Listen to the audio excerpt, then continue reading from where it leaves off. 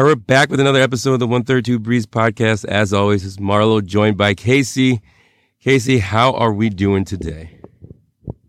Well, hanging in there. I was worried about this podcast, but the result of the Badger game helped a lot.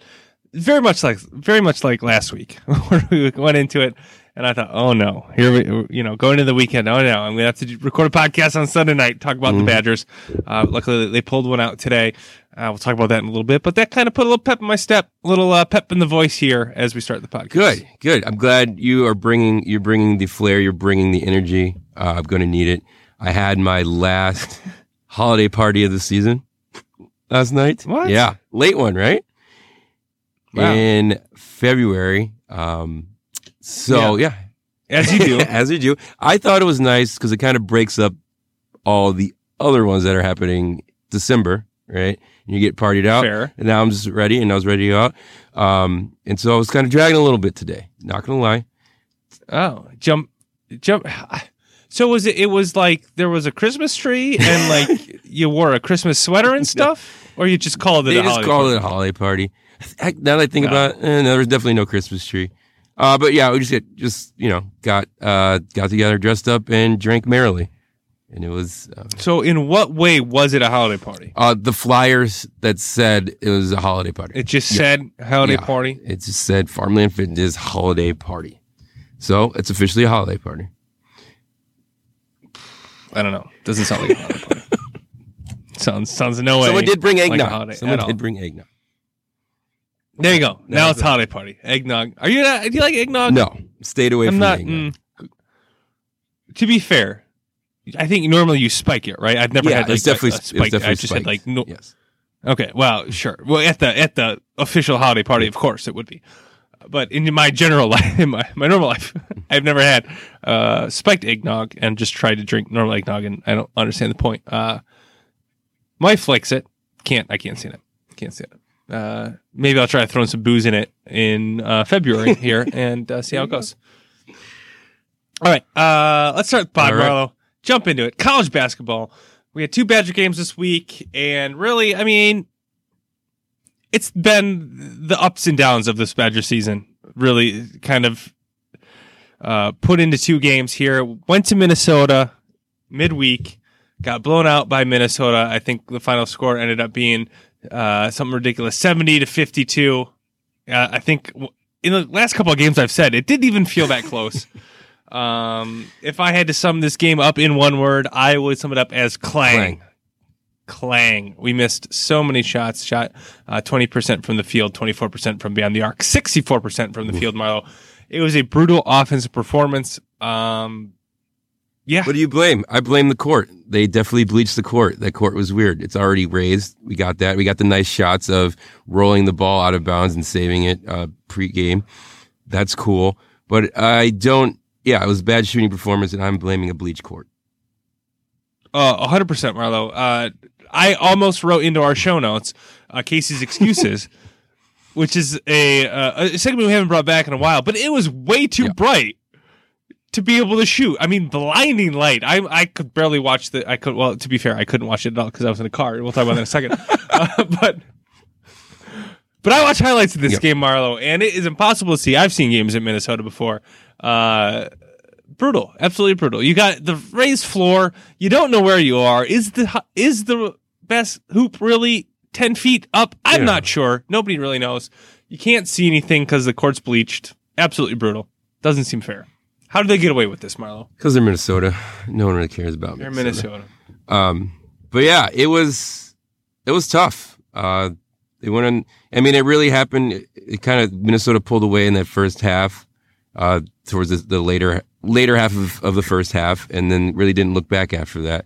And it was just I didn't make it the whole game. I don't know if you did. I made it a little bit after the second half, and I was like, I can't do this anymore. I gotta go. And it was just a bad performance all around. You're not going to win many games when you miss shots. No, yeah. I got to make shots to win basketball games. I was driving during this, Marlo. I was driving back from a work trip, so I had it on the internet radio, nice. And was listening to it. I listened to the first half, And then I was like, oh, I'll check back in after halftime. I'm going to turn on a podcast or something as it's halftime. I don't really want to, listen to the guys on the radio break it down because I was pretty frustrated at halftime. So I was listening to a podcast and kind of lost a little bit of track of time. And I went to check the score. And what was the score at halftime? Oh, boy. Score at halftime, 45-32. 45-32. So I went and checked the second half, and I was like, oh, the second half is happening. And I thought there was like a mistake in the score because I'm like, oh, I thought we were down like 8 points or 7 points, and now we're down more, or I thought we were down less than what the halftime score was, and it just started. Oh no, they went on like a 10-0 run, and we're down like 20 points. So I immediately was like, I am driving in snow. I don't need this added stress to it, so I turned it off. I never turned it back on in the second half on the broadcast. I just let the game go, listen to my podcast. That was at least put me in better spirits as I battled the snow as I was driving across Western Michigan. So I didn't get through it, gave up on the team, and it was just kind of didn't feel great to be a Badger fan at that moment, at that night. Still kind of lots of off the court things kind of hovering over the program. Kobe King incident, some recent news incident stuff, and then the game just blown out. To be honest, Marlo, I didn't have high expectations of this game. Really? I think we talked about this last week. I kind of went into it going, I hope to snag one, but I didn't really expect to win this one. I thought this was going to be much more of Oturu on Minnesota's team, really just asserting as well. He had a very good game, 17 points, 6 of 10 from the field. But it was really Willis who stole the show for them. I didn't see that coming. I guess you add that with what I thought Oturu was going to do and what he ended up doing, and my expectations were, as you saw and how the game went, very quickly dashed. Yeah, very quickly. And that was that. Speaking of, Willis, at least in the TV broadcast, they had been talking about, obviously didn't follow Minnesota that well, but they were talking about how he was in a shooting slump for the last 4 or 5 games. And of course, this is the game where he comes completely out of it. Jumps right out of it just in time to beat the Badgers. So that was frustrating. It was a frustrating time, and that kind of rolled over, Marlo, I guess, into the game today. Just wasn't. It's been a while, Marlo, since I've not been excited, not looked forward to a Badger basketball game. Even in my my blind optimism at times, was not excited for this one. Came into it and really just kind of expecting bad things, but outcomes. The 20-year reunion of the 2004 or 2000 Final Four team. Excuse me.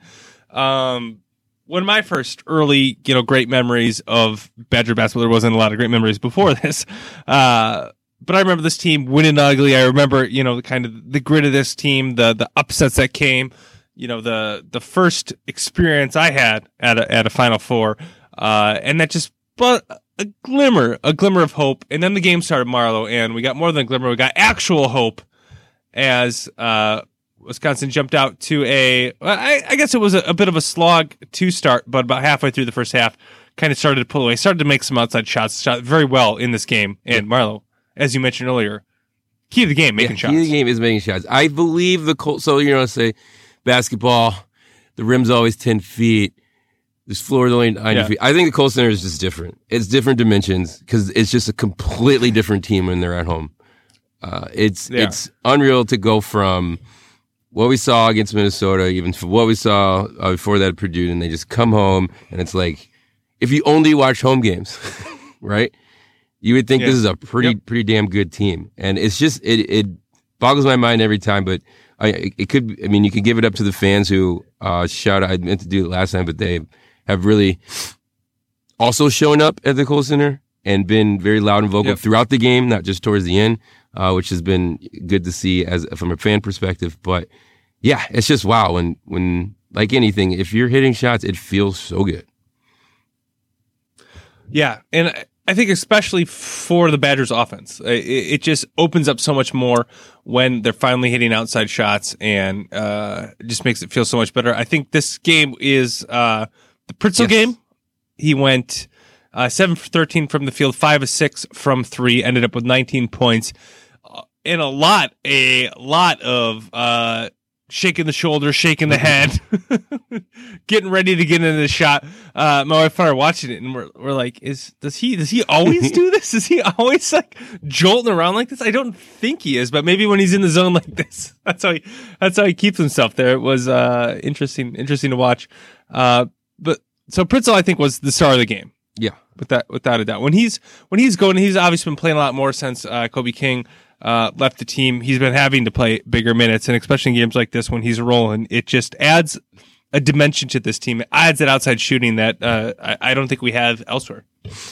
Yeah, absolutely. As Pritzl, I wouldn't say as Pritzl goes, the team goes, but when he is on, it definitely it makes a ton of difference as far as the rotation goes and how everyone is feeding off that, and the defensive rotation for the other team to get other guys open as well.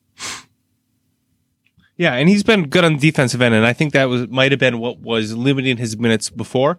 But he's been very good on the defensive end. I guess other shout-outs in this game, Mike Potter making his first start for the Badgers against Ohio State, so that was a little bit I think poetic in that, and it was just kind of, as we learned, Micah Potter, obviously we were robbed of a semester of his performance in this season. I don't know if you've noticed I haven't let that go, Marlo, but I haven't let that go. But he's an intense dude. Yeah. And it was really fun to see him out there, John, with his former teammates. It was really cool to see him kind of going back and forth with them. Had an okay game, 9 points, 1 for 3 from 3 for 7 from the field. But just his jawing and his intensity, I think, adds something to this team. And I guess other shout out, Dimitri Trice, really good game, 32 minutes, only 8 points, but really facilitated the offense in this game. Finished with 8 assists to 3 turnovers. I thought it was a little bit better. I mean, but that's still, I think we're seeing him kind of settle into a point guard role where he doesn't have to do too much. He's more of a facilitator. I think that's Potter being out there. I think that's Pritzl being a little bit more involved. Seems like he's kind of settling down and being kind of the more of a typical Wisconsin point guard, making the right passes, making the right moves, not turning the ball over.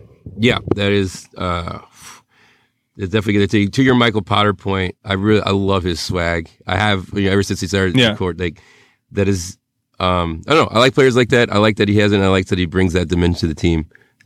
It's very refreshing.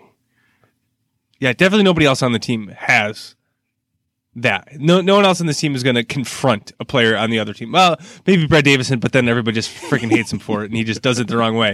And by the wrong way, I mean punching people in the balls. I would say that's confrontational. Yeah. Punching people in the balls is probably confrontational. Mike Potter does it a different way than Davison. It's great to see, and I don't know. It's just, I want to see some consistency in this team. I guess I want to see the consistency be more like games like today than consistency being games like the OA game to Minnesota. And maybe we just have to live this yo-yo throughout the year, Marlo, which will be eternally frustrating, but hopefully we win more than we lose out of that. That's all I got for Ohio State, Minnesota. Next week at Nebraska. No game till Saturday. So it'll be a long week. We are at Nebraska Saturday. It's a must win at Nebraska. Nebraska having a tough time here in the Big Ten with your boy. I almost said Scott Frost. What's his name? Hoiberg. Hoiberg. Yeah, you got it. Nebraska losers of 8 in a row in the Big Ten. So a tough stretch for Nebraska. A must win for the Badgers here this week. Marlo, we talked a little bit last week about the college basketball season being a little bit of a downer. Yeah. Talked about that last week. We had one heck of a Saturday, though, in college basketball. Across the board, I think from start with Michigan State, Michigan, which is relatively entertaining. Yeah. I'd say all the way through it. Let's be honest, we didn't watch West Coast basketball. So all the way through Duke, North Carolina, which was one of the most crazy / rigged games I've seen in a while. UCLA beat Arizona. I didn't even realize that. How about that? It was a great day. It was a great day of basketball. We had Kentucky, Tennessee in there. That was really good. We had Seton Hall, Villanova. That was really good. Penn State, Minnesota was a really good Big Ten game. It was a really good day of basketball. So I want to apologize to the game of college basketball. I gave up on you too soon. We're glad to have you back last week. Like most college basketball fans, you waited till after the NFL was done to really give us some entertainment. So good job by you, college basketball, finally showing up. Yeah, thanks a lot. Yeah, we also had that LSU Auburn. That was good.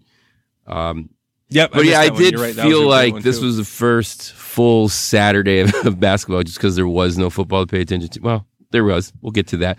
But the NFL, obviously college being over, it was like there was, you could turn any channel and there was just wall-to-wall basketball. And we're in the middle getting in the middle of February. So now it's, it's crunch time coming into March here, which had actually CBS did that thing where they had the committee take out the top 16. Did you see that? Yep. I think it was only 2 Big Ten teams, Maryland being the highest seed at 3, I believe. I have to look it up. Yeah. I think Maryland was a 3, Michigan State was a 4. I believe that's right. Kind of surprising, considering them all talk about how the Big Ten is top conference, but I think they're starting to realize that it's really not. It's just a bunch of teams that are kind of in the middle. Well, it's a bunch of good teams, but no great teams. Yeah, it was a little weird. So Baylor was your number 1 overall seed. San Diego. What's 2? What am I looking at? Kansas was the 2nd overall seed. What was I surprised at? I was looking at this. I'm like, here's something I was surprised. West Virginia was a 2 seed. That felt weird. Oregon lost. They're going to drop from that 4 seed line. I was looking at this. I'm like, freaking Duke's bracket is so easy. It happens all the time. Duke was a 2 seed with San Diego State as the 1 seed. Maryland is a 3 seed, and Butler is a 4 seed. I think Butler's lost 2 games since this came out.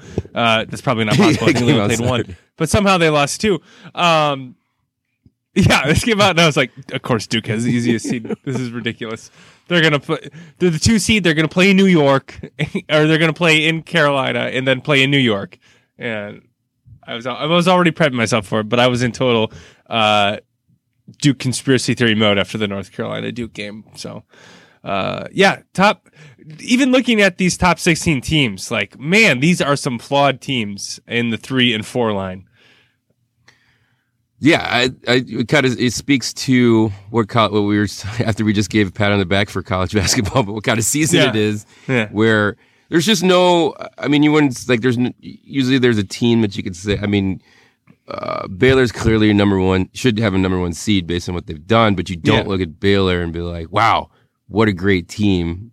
I couldn't even name a player on their team. So it's not like years past where you probably have 2 or 3 teams that you're like, these are fighting for the Final Four national title. We've just got teams that have been doing well, but when you take a good look at them, you're like, I don't know if that's really a great team. Yeah. I don't see Kentucky in here. I think Kentucky might be good. It'll be interesting. It'll be interesting what shakes out. I think this year, more than any year, you're going to see more fluctuation in these top 4 seeds just because of how, to what you're saying, how not top heavy it is and how kind of close everything is. I mean, look at these 4 seeds, these 3 seeds that I know have lost sense. Like, obviously they're going to drop out, and other teams are going to move up. It'll be very interesting. It's going to be a very flat tournament as far as that goes. Very flat as far as like what the difference is between, a 2 and a 7 seed. It's going to be very interesting to see how all that shakes out. Do you want to talk more about the Duke North Carolina game? We can. No, we don't have to. Okay. I mean, the refs certainly helped Duke. I still don't know how that ball was off the Carolina guy when the Duke guy fouls him, first of all, then slaps the ball out of his hands, and it goes out of bounds. And they called it North Carolina ball and somehow saw video evidence to overturn it. That baffles my mind. I don't know how they ever came to that conclusion. But that said, North Carolina did everything possible. Absolutely. Absolutely. They just gave that one away. They just didn't want to win that game. That's what it comes down to. But yeah, no help from the 6 man, the refs. on that one. I definitely can see your point. This isn't just the Casey overreaction to a ref call, but I would like to see North Carolina obviously pull that off.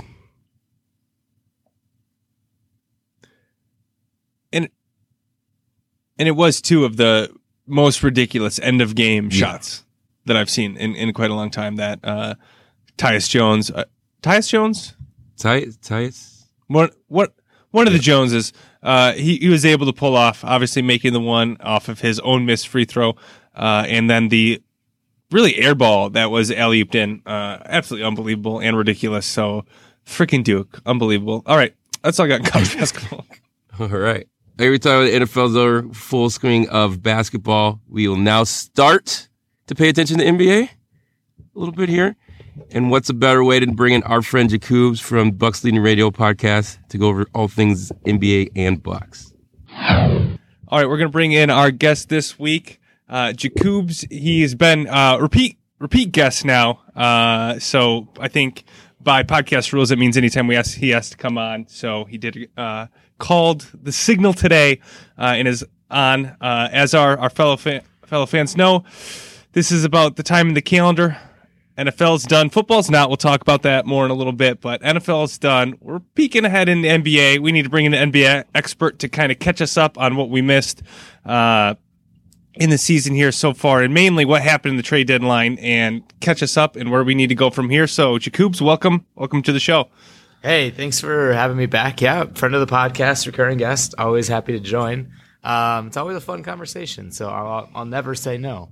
Yeah, good. We will hold you to that. And away we go. All right, trade deadline. It happened. Overall, a pretty dull trade deadline. Are there ever good trade deadlines in the NBA? That's the question. Yeah, what is with the deadline? Every time it comes up, we get super excited about what's going to happen. When's the Woj bomb going to go? And every year we get disappointed with said trade deadline.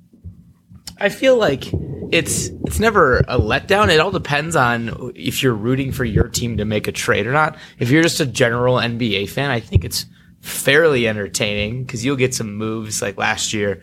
I think Marc Gasol was traded, and there were some other interesting moves that were made as people pivot towards the playoffs. Because as you guys are talking about now, kind of every general sports fans going to start shifting their attention to the NBA and the overall league there. And as we had the second half of the season, the All-Star break, we're going to get a lot more eyes on it. So I think it's fun. But I mean, anytime there's a deadline like that, yeah, it can get a little overhyped. Whatever happened to that Marc Gasol trade? I don't remember anything that came out of that really. So we don't need to worry about the result of that. Raptors make a run and win the NBA Finals. Oh, is that what happened? I totally blacked it out. Oh, yeah. That happened. Blacked out Fred VanVleet's fire game from 3-point. Hey, he had a kid and became the best shooter in the NBA. That stuff just happens. Is that why? Are you enlisting in the draft now with your second child? So you gotta be fired. That's right. Oh, man. I get out in the driveway when it's warm enough, man. Watch out. Next Steve Novak out here. Yeah, the ball hasn't bounced over the neighbors on the other side of the neighbor's fence in weeks. It's been great. All right, let's suppress the last playoffs down a little bit. Yes. Get that back under, and let's look at what happened in the trade deadline. Let's start with, I guess, two trades were made in the East to, I guess, the Bucks, probably the Bucks' biggest competition. The 76ers adding Alec Burke and Glenn Robinson Jr., and the Heat adding Iguodala. Which one of these worries you more, I guess, in regard to a team really challenging the Bucks, who appear to be the best team in the East? Yeah, it's a great question. The Sixers don't scare me at all. We can get into that in a second. It's Miami Heat, 100%. And for those of you listening, I have my own podcast, the Bucks Leading Radio. Plug it now early and often. Forgot. My bad. You're good. And we were talking about this. My best friend was on, and he has a very keen eye for sports, and he actually mentioned the Miami Heat as being the biggest competition for the Milwaukee Bucks, and that kind of threw me for a loop because I kind of forget about them during the game. Like Jimmy Butler hasn't been as drama filled. There's not a lot, but they are. I was gonna say it's gonna come. Yeah, it will come. And apparently Iguodala is bringing all the drama in Memphis. So but they're fourth in the East, 34-17, and they scare me the most. Jimmy Butler's a scary basketball player. He was clearly Philly's best option when he was there to close out a game, hit that last shot. Now with him gone, the 76ers don't have a lot, and they showed it the other night in Milwaukee when they played us tough, but they're not good enough to beat us. They're not deep enough. Joel Embiid takes more threes than he does post shots. Ben Simmons still can't shoot. Al Horford was probably like one of their most key pieces right now. He's the most consistent. He is the scariest from a Milwaukee fan's perspective, from a defensive end, and he somehow always gets open threes. And Alec Burks and Glenn Robinson III, I think, help that team and makes it deeper, which, as I mentioned, is their biggest issue. But I don't think it takes them up a level or makes them any more scarier than I had originally thought. Andre Iguodala on the Miami Heat brings a veteran leadership, a guy who won a Finals MVP not just a few years ago. He is a decent outside shooter. He's going to come off the bench and he's going to be able to lead that second unit, as well as provide that veteran leadership to guys like Tyler Hero, who is their rookie year in the league. You know, you are playing with a guy with Jimmy Butler who has I don't even know, like a very in-your-face personality, especially when it comes to practice and playing hard. And so I think it adds a lot. And Miami Heat, as I mentioned, being fourth in the East, could be scary if they make a run and catch fire in the playoffs. What about you guys? What do you guys think? I mean, you're now just paying attention to the NBA, so you guys can check the standings. What's the opinion on you guys? No, I think you hit it with the 76ers. I think Alec Burke and Big Dog Jr. will add some depth to the team, but I think when it comes down to playoff time, it comes down to crunch time, those bigger minutes. I don't think they're going to be out there, on the floor during that. The Heat, I think will be an interesting matchup if the Bucks do play against them. Tyler Hero, he's not a friend of the program right now, nope, after his shots at Wisconsin basketball. So, yeah, if he wants to come on the pod, hash that out. We're more than happy to have him on, but not a friend of the pod right now. Any concern with Iguodala's kind of sabbatical that he had, that he's, not getting any younger? I guess you could take it two ways. One, maybe there's a little bit of rust. Maybe he can't kick it back up into playoff. That's, I guess, the negative side of it. And the positive side for Iguodala is, hey, now he's rested and he's going to be charged up for the playoff, stretch and playoff run. So we'll see what Iguodala we get, but I guess it doesn't matter until the playoffs come. Yeah, I thought it was well done by Iggy to just kind of be like, Memphis, no thank you. I'll just wait till you guys trade me. Getting traded to Heat, which Jacuz went over, is going to be a contender this year with Jimmy Butler. Playing very well again, keeping the drama out. I still believe that's coming up at some point here before the season is done. But as long as they can keep it together, it should be an interesting, second half going into those playoffs. This Heat probably pushing. Well, you thinking probably hit that 2-3 seed? I think they'll probably get to that 3 seed. Boston's going to be tough, and the Raptors themselves are going on a run. Yeah. So, I mean, good for them. But, and let's not overshadow Bam Adebayo, who's having a great season. He is going to make an All-Star appearance, as well as Jimmy Butler. And surprisingly, in my mind, the Heat are going to be a contender this year. I didn't think that the addition of Jimmy Butler was going to elevate them to a top 5 team in the East, who has the potential to contend to get out of the East as well. They're currently losing to the Trailblazers, however, which is interesting. But, Bam Adebayo this year, he's averaging 34 minutes. He's shooting over 50% from the field, and he's averaging 16 points per game. As a 9% from 3-point, though, but I guess, not everybody can do what the Milwaukee Bucks do in shooting 3-pointers. I probably can't shoot 9% either. Hey, take it easy with all the stats. Our listeners aren't used to all that real stuff. Stats, true stats. I can make some fake stats up too. Don't worry, we can get there. All right. So I guess those were the big trades, at least the trades I was interested in the East. Let's go to the trade or combination of the trades in the West. And what are the Houston Rockets doing? Because they're basically fielding a team of 6, 7 and smaller guys now.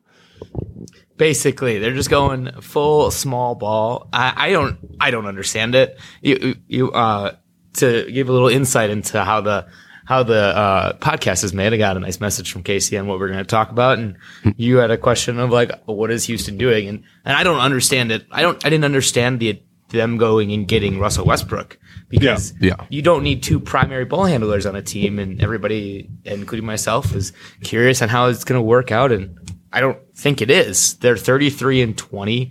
They are fifth in the West. They don't scare me at all as a team, nor are they going to make it out of the second round, probably in the Western Conference, which has stacked. I mean, that conference has always been one of the LA teams' conference to lose. Houston trading and basically consistently running a small ball lineup it does not help them in this case, especially when the Los Angeles Lakers, who presumably is the favorite to get out of the West, has Anthony Davis, who is one of the best big men in the NBA right now. Yeah, it was pretty interesting, though. The first game after the trade, though, they played the Lakers, and it's like they Jedi mind tricked the Lakers into a lot of forcing the ball inside, which I think this will work. The small ball all the time is going to be a good regular season thing, right? Because you'll catch a team who's like, I don't know how to play against this, and then they're making shots in any given night. But you go in a series against the Lakers or against any other team that has a person, over 6'10", and it's going to be a challenge to compete game after game against that. It'll be interesting to watch. I almost said fun. I don't think it's going to be fun because James Harden's still on the team. Yeah. Oh. Not your type of basketball, Casey. Hey, I'm a purist. We all know that. Big Popovich guy. Loved watching the Spurs. Oh yeah. Let me tell you, mid-range shots. Man, get me going. Let me tell you. Pick and roll offense. It's very technically sound. Need at least 5 passes before a shot goes up.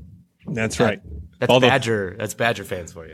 That's right. James Harden would not have fit into the Wisconsin program. I'll tell you that. Where was it? So in a series, I don't know. I think it'll be interesting just to see how far they can push this, and they're obviously going all in. The Rockets are, but fun. Don't know if that'll be fun. And I agree with you. I don't know that it's going to make them a bigger threat or a better team to advance within the playoffs in that stacked Western Conference. No, and just to add a couple other things to that, like Clint Capella, obviously who we're referencing was traded, if you're listening and didn't know. They're starting center, but they had a decent game plan with him where they would run high pick and roll screens with Harden, because then they would draw the center up, and Clint and Harden would basically run a, what is it called in football, or the quarterback can either hand off the ball or take it himself. And that's what Harden would basically do. And he could either take the shot himself, or he could bounce pass or get it to Clint for a slam or an easy layup, throw an alley-oop. That was a lot of how they were scoring inside. And when you take that away, it makes Harden's and Russell Westbrook's job even harder, because now there's one less person you need to worry about on the inside when they're driving it to the hoop like that. Yeah. I think you're looking for read option on that. Yes, read option. Thank you. All right, let's read option into the next question. The question is: did the Bulls make LaVine untouchable enough? Marlon, do you want to answer that question? Wow. Was there? I mean, could they have made him more untouchable? I think that's what they needed to do in this trade deadline. Marlo, your thoughts? Please. I'm on the edge of my seat. Could they have made him more untouchable? Like most things guard packs do, it was not done well, obviously. But yeah, I don't know. I don't think they could. I guess you can always be worse, right? Can you? Yeah. I keep thinking you can't, and they keep finding a way to, so my assumption is you could always be worse.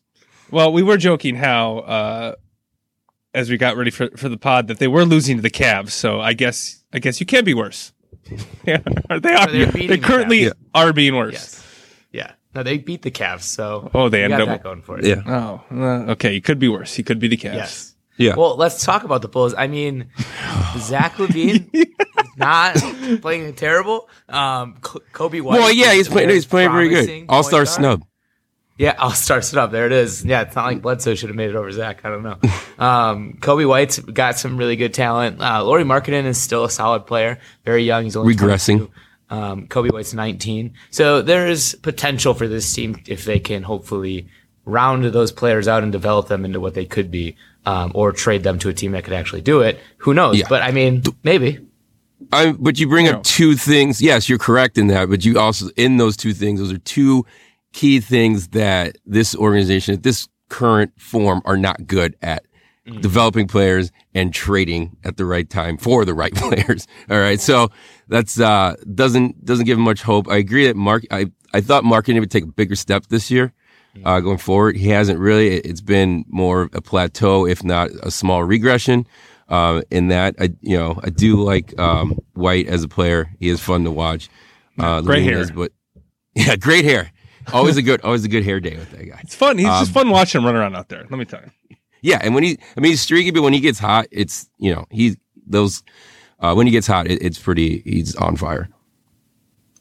I mean, you could be worse and be the Detroit Pistons and just take all of the Milwaukee Bucks players that are below average or just couldn't make it.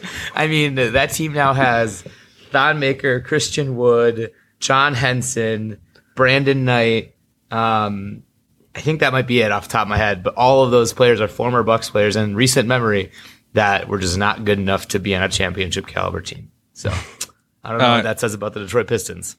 Yeah. John Henson being involved was in a trade was just for Andre Drummond, who's arguably one of the best true centers in the NBA still left. It was fantastic. I was amazed that he was still in the NBA. So good job by you, John Henson. Probably hasn't, bulked up at all, I'm sure. Just still a string pull out there. Same thing with Thon Maker. He was eating all those PB&Js. It was not good enough. Very Wisconsin joke if you were a Bucks fan, but yes, sorry. Deep cuts. Deep cuts. All right. Any trade deadline, any trade that we didn't talk about that you think will have an impact, I guess, going forward or on the playoffs or something that we missed? Yeah, I mean, let's talk about, and I want to get your guys' thoughts on this, the D'Angelo Russell trade. Oh, yeah. Made no sense to me. I get it. The Golden State Warriors, they get D'Angelo Russell, which you're like, wow, you're going to have a great backcourt. How are they all going to mesh together? It's the same question you had with Houston when you brought in Russell Westbrook, because you had Steph Curry, Klay Thompson, and then D'Angelo Russell, and obviously Klay sitting out this year with a torn ACL. And then it was Steph and D'Angelo, and you're like, all right, two really good point guards, also very primary ball handlers. See how that pans out. Steph obviously gets hurt. D'Angelo kind of does what he can with the depleted Golden State Warriors. Now, they literally got nothing for him. I can't even tell you what they received in that trade. And there was zero value in it. They got a player, I don't remember. Oh, no, they got Andrew Wiggins. Wiggins. Yeah. You got a nothing garbage player, a second-round pick, and you gave up an all-star point guard. What are you doing? Shout out to the Timberwolves for making that happen. And I think that will elevate the Timberwolves because Karl-Anthony Towns now has his best friend. He actually has a player who's going to perform unlike Andrew Wiggins and will probably play harder. But that trade just made zero sense to me from the Golden State Warriors perspective. They did not capitalize on having an asset like that. I mean, Pat Riley is doing amazing things with hardly any assets, and the Golden State Warriors had one of the best ones and could make nothing happen. So what do you guys think about that? A little harsh on Andrew Wiggins. I mean, he's only 20-something, low 20s here. No. He's really young. Maybe mid-20s. He's one of the guys, it's he's been around forever, and you think, not that I think he's going to be. Former number one pick. There you go. Former number one pick. Just waiting for that potential to come out. I think Golden State went out, got D'Angelo Russell, and expected him to be more sought after and expected to be able to get a higher price for this. In hindsight, I don't think they ever intended to keep him for very long. We heard all about how they weren't going to trade him and they were going to see how everything worked out there in Golden State. But it doesn't, pretty obviously, especially with just getting essentially Andrew Wiggins out of the deal, that was their plan all along, to move him almost no matter what, especially in a season like this when it went as bad as it did. But I think they were expected a larger trade option than just Andrew Wiggins. So they cashed in the only chip that they had, and that was Andrew Wiggins. And I guess if you look at the team, you get Klay back, you get Steph back next year, and Wiggins, you just want him to be a 3-and-D guy. Is he an overqualified 3-and-D guy who doesn't show up to be Iggy? Yeah, I don't know. Maybe he can be that. I don't know. That's definitely something different than he's been asked to do his entire career. he will have the ball much less in Golden State than he did in Minnesota. I think that's what Golden State's gambling on. I think it's a gamble. I just don't think there was as much a market for D'Angelo Russell as they thought there would be when they signed him. Yeah, Andrew Wiggins, 24, is going to be 25 there you go. In a few days. So happy birthday, Andrew. To be so young. To be so young. But yeah, I think when does Steph come back? Do you know? Is he pretty soon? He's out. He's been practicing, I know, in pregame shoot around. So yeah, pretty soon there. So, yeah, I guess when I saw it, my thought was that obviously this year is pretty much over, but they were kind of looking forward. What could they get for him now? What could they get for him now, if anything? Obviously, they got Wiggins, and would they need him kind of in the future as Steph is coming back? Is that really going to work out with their plan going forward? Hopefully, getting back to championship form. So, I think it might have been a chip to play, throw it out there, and that's just what they got back, and they'd rather get back something instead of nothing.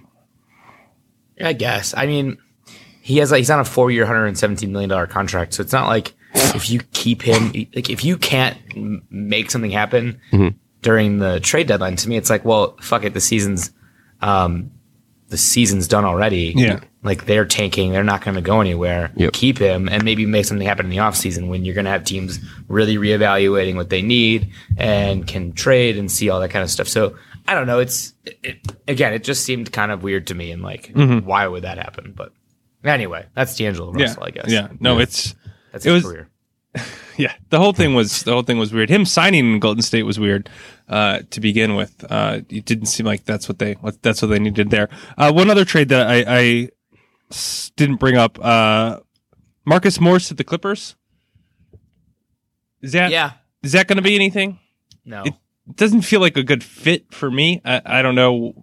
I haven't seen too much Clippers because most of the time, half the people I want to watch play are not playing, so I don't tune in too much to him. But he was putting up stats on a really bad Knicks team. Obviously you know him from his Boston days. I don't know how much he's going to improve that Clippers team. I mean, it does. I'll give it this. The Clippers have the same problem the Sixers have, as well as the Lakers, in that they're not very deep once you get past their all-stars in Kawhi Leonard and Paul George for the LA Clippers respectively. There's not a lot on these teams.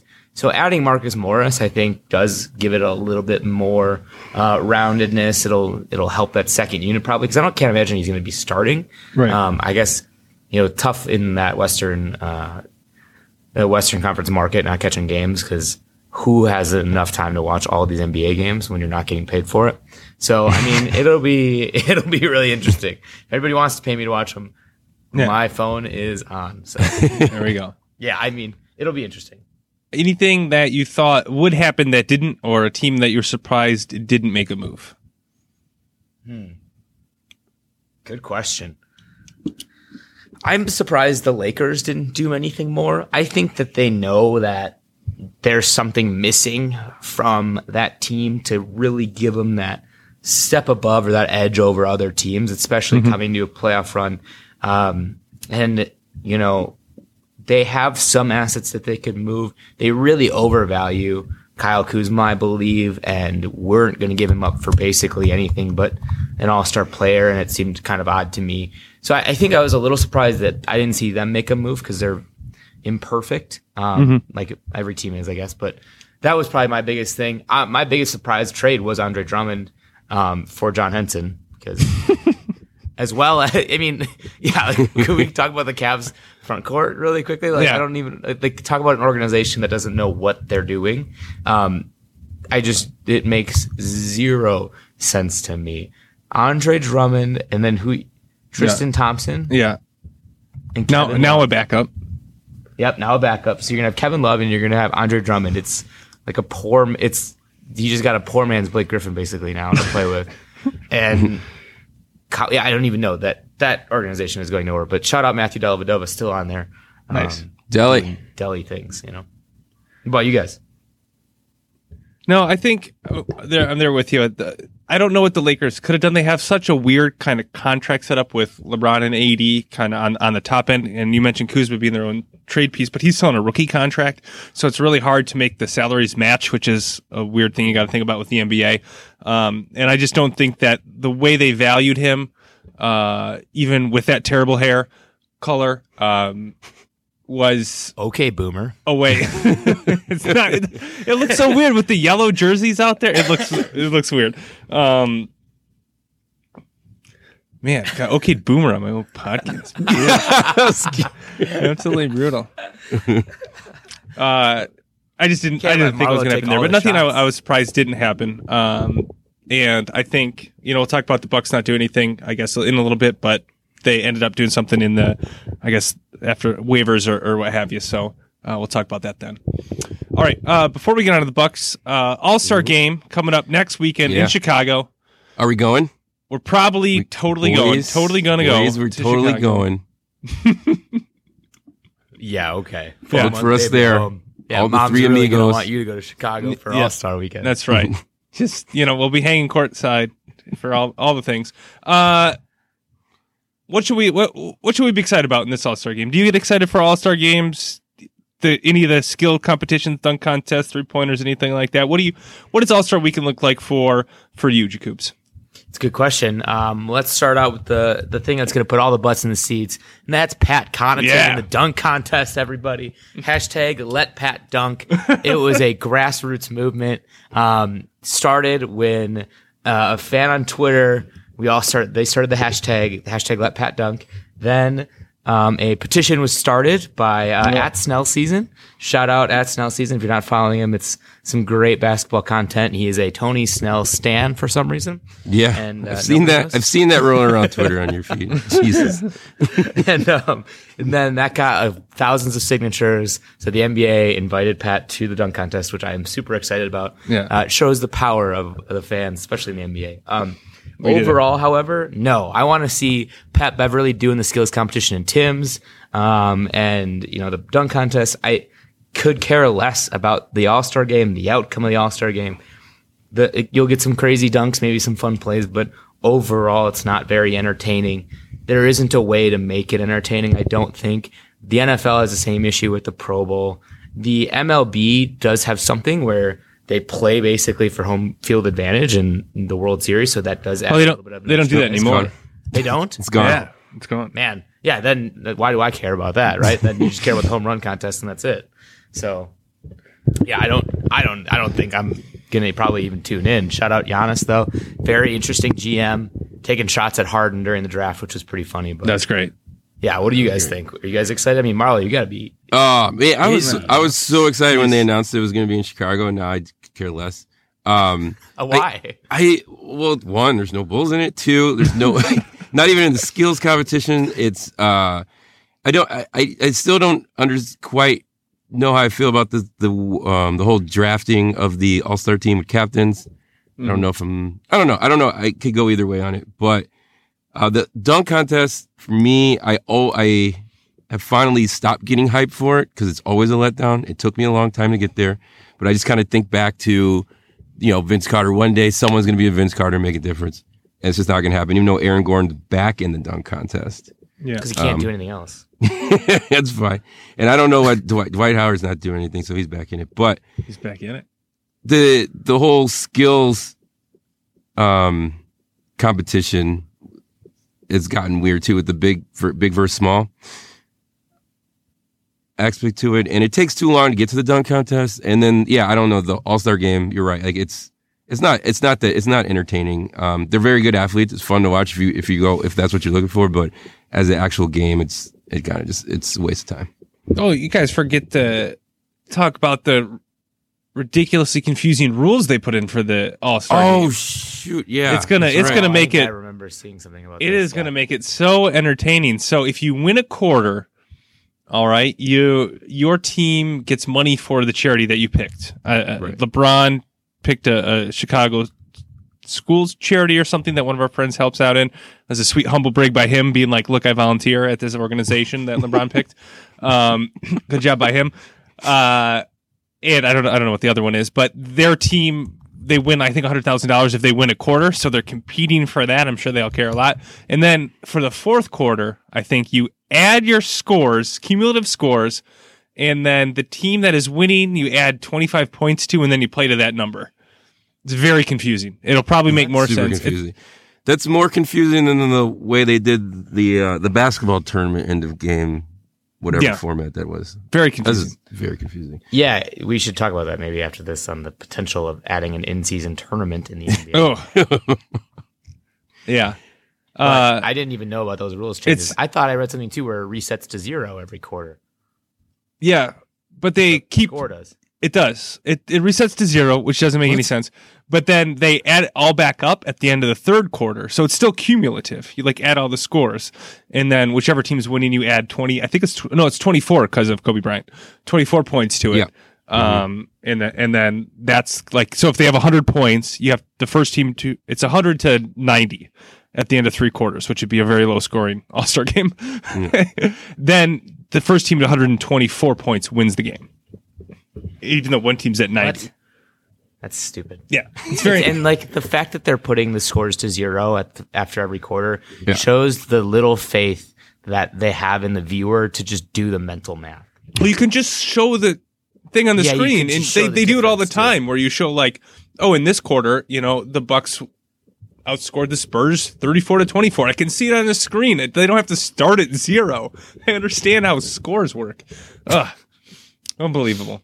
Pat Connaughton, by the way, plus 375 to win the dunk contest. Aaron Gordon plus 115. Solid bet. Derek Jones 180. Dwight Howard, old man, 475 to win. Do you guys the only reason I want to see Dwight Howard in the dunk contest is if another guy Nate Robinson size is jumping over him. Right. Yes. 100%. I do not want to watch that old man dunk. Unless he, I don't know. Here's the problem with the dunk contest. Okay. Solve it. Here we go. Well, I'm not going to solve it, but the problem is you just want to see a clip. That's all you want to. You want to see the dunk happen. You want to see the 5 seconds that it takes. The dunk contest, to do a dunk, takes 3 minutes.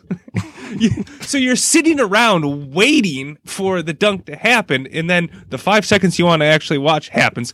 It's like watching football, except you don't get the payoff in the way football is. It's very strange. It's not any fun. They can't fix it. It's broken because our attention spans are broken in what we want. So there we go. I didn't solve anything. Just argued against yourself there. No. If our attention spans are that short, then all we would care about is the 5 second dunk. Yeah, exactly. Most people aren't paying attention. I mean, the tries are kind of fun because they can really F it up sometimes, but then it happens and you're like, oh yeah, that was great. And then you look back down at your phone until you hear it happen again. No, but I want to see that's the only part I want to see, but it's drawn out too much. Mm-hmm. So it doesn't make a viewing spectacle enough that I want to tune in. Yeah, I think they should put in the blocker, and then that should be part of the aspect. Ooh, they should put in the blocker. That was great. Do if you get blocked, you lose $10K to whoever blocked you. Yeah, there you go. Yeah. All right. Okay, real quick question for you guys: Are we going to get to a point where we just get rid of these games, like the Pro Bowl, the All-Star game, and we just focus on the all NBA teams and first team all defensive or whatever, and kind of look at those stats as being kind of because I feel like becoming an All-Star has lost a little bit of its luster now, especially if guys like Chris Middleton are getting in there. Not great. How dare you? Debatable All-Star. How dare you?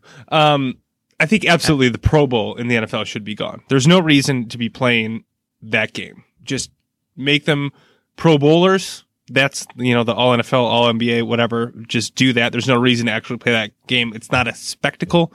NBA, I'm wishy-washy on. MLB, I still like. Baseball, I think, still has a thing because it's such an individual game. You still get to see, your Max Scherzer versus Aaron Judge. You get to see that at bat. You get to see that contest. Baseball's such a different sport than the other ones that we're talking about that the All-Star game makes sense because you're just plugging players anyway.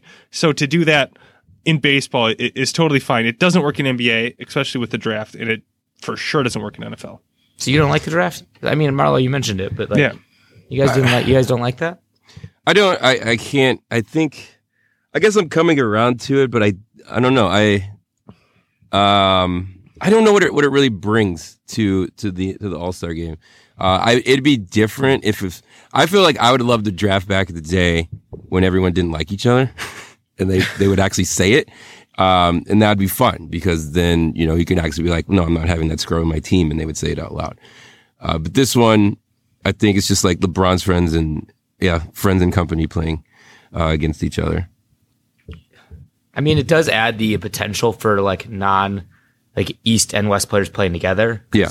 Before, and I think probably why they did it is because the West is so stacked that they were just like, oh, the West is going to run away with it. Yeah. But even this year, Giannis literally picked all Eastern Conference players, and LeBron picked all Western Conference players. So it is East versus West. Didn't even notice that. Yeah. I suppose now that I think about it, yeah, I guess. But I liked the East versus West. I like the NL versus AL aspect of it. Although in baseball it's more pronounced because you don't play those, each other as often. Whereas in basketball you play each other a little bit more, so you see the matchups a bit more. I like the conference aspect of it. I guess it's back now because they drafted the. Yeah, it is. Are you a baseball fan, Casey? Yeah, sure. I'm a Brewers fan. So every pitch. God, really? No, you do not watch every pitch, Marlo. I don't. You record a podcast in your closet. There's no way you watch every pitch. I can't get into it. Anyway, sorry. Yeah, off topic. I'll let you get the podcast back on the rails. All right, wait. We'll try. We'll do our best. All right, All-Star Game. Even though we're NBA fans, most of us, probably not going to watch it. So have fun watching that, fellow fans. You should tune in. All right, let's talk Bucks. I guess first I just want to start. Let's just take a moment to reflect on the first half of the season and how amazing it was. The Bucks? Yeah. Bucks. It's been a ride. Honestly, I haven't been posting as many episodes on my podcast because it's how often can you just continue to say, man, we're so good. And then it comes boring and repeatable. And It's going to be a little salty for Marlo on here with the Bulls not performing and the Bucks being the best team in the NBA. Yeah. But you had your time with MJ, so we get ours with Giannis. But it's been awesome because this team is not perfect either. I mentioned it earlier in this episode that all NBA teams are imperfect and there's always ways to improve. And that's what's crazy. At 45-7, they are not playing their best basketball. Brook Lopez is having a below average year in his 3-point percentage. We lost Eric Bledsoe for a little bit. George Hill has been injured and, we're seeing some guys kind of step up, but there's still room to prove. Wes Matthews hasn't even been shooting his average from three either. And, we've had games where we shoot, 20% or lower from 3-point and we lose a game, or teams take advantage like Denver did against our defense, which promotes open 3-point shots. And if they're able to knock them down, that is the way to beat the Milwaukee Bucks. There's, a way to beat us. So there's things that we can still tighten up, but we're still 45-7 on pace for 70 wins and could potentially make the playoffs or clinch our playoff spot the earliest anybody's ever done in the NBA, which is before the All-Star break. I believe the Golden State Warriors did it like February 17th or something like that. It was 2 days after the All-Star game that season. So it's awesome. And it's been so much fun to watch. I can tell Bucks fans are getting jaded already because nobody's going to games. Tickets to go to that Philly game Thursday night were like $24. Nice. And that's ridiculous.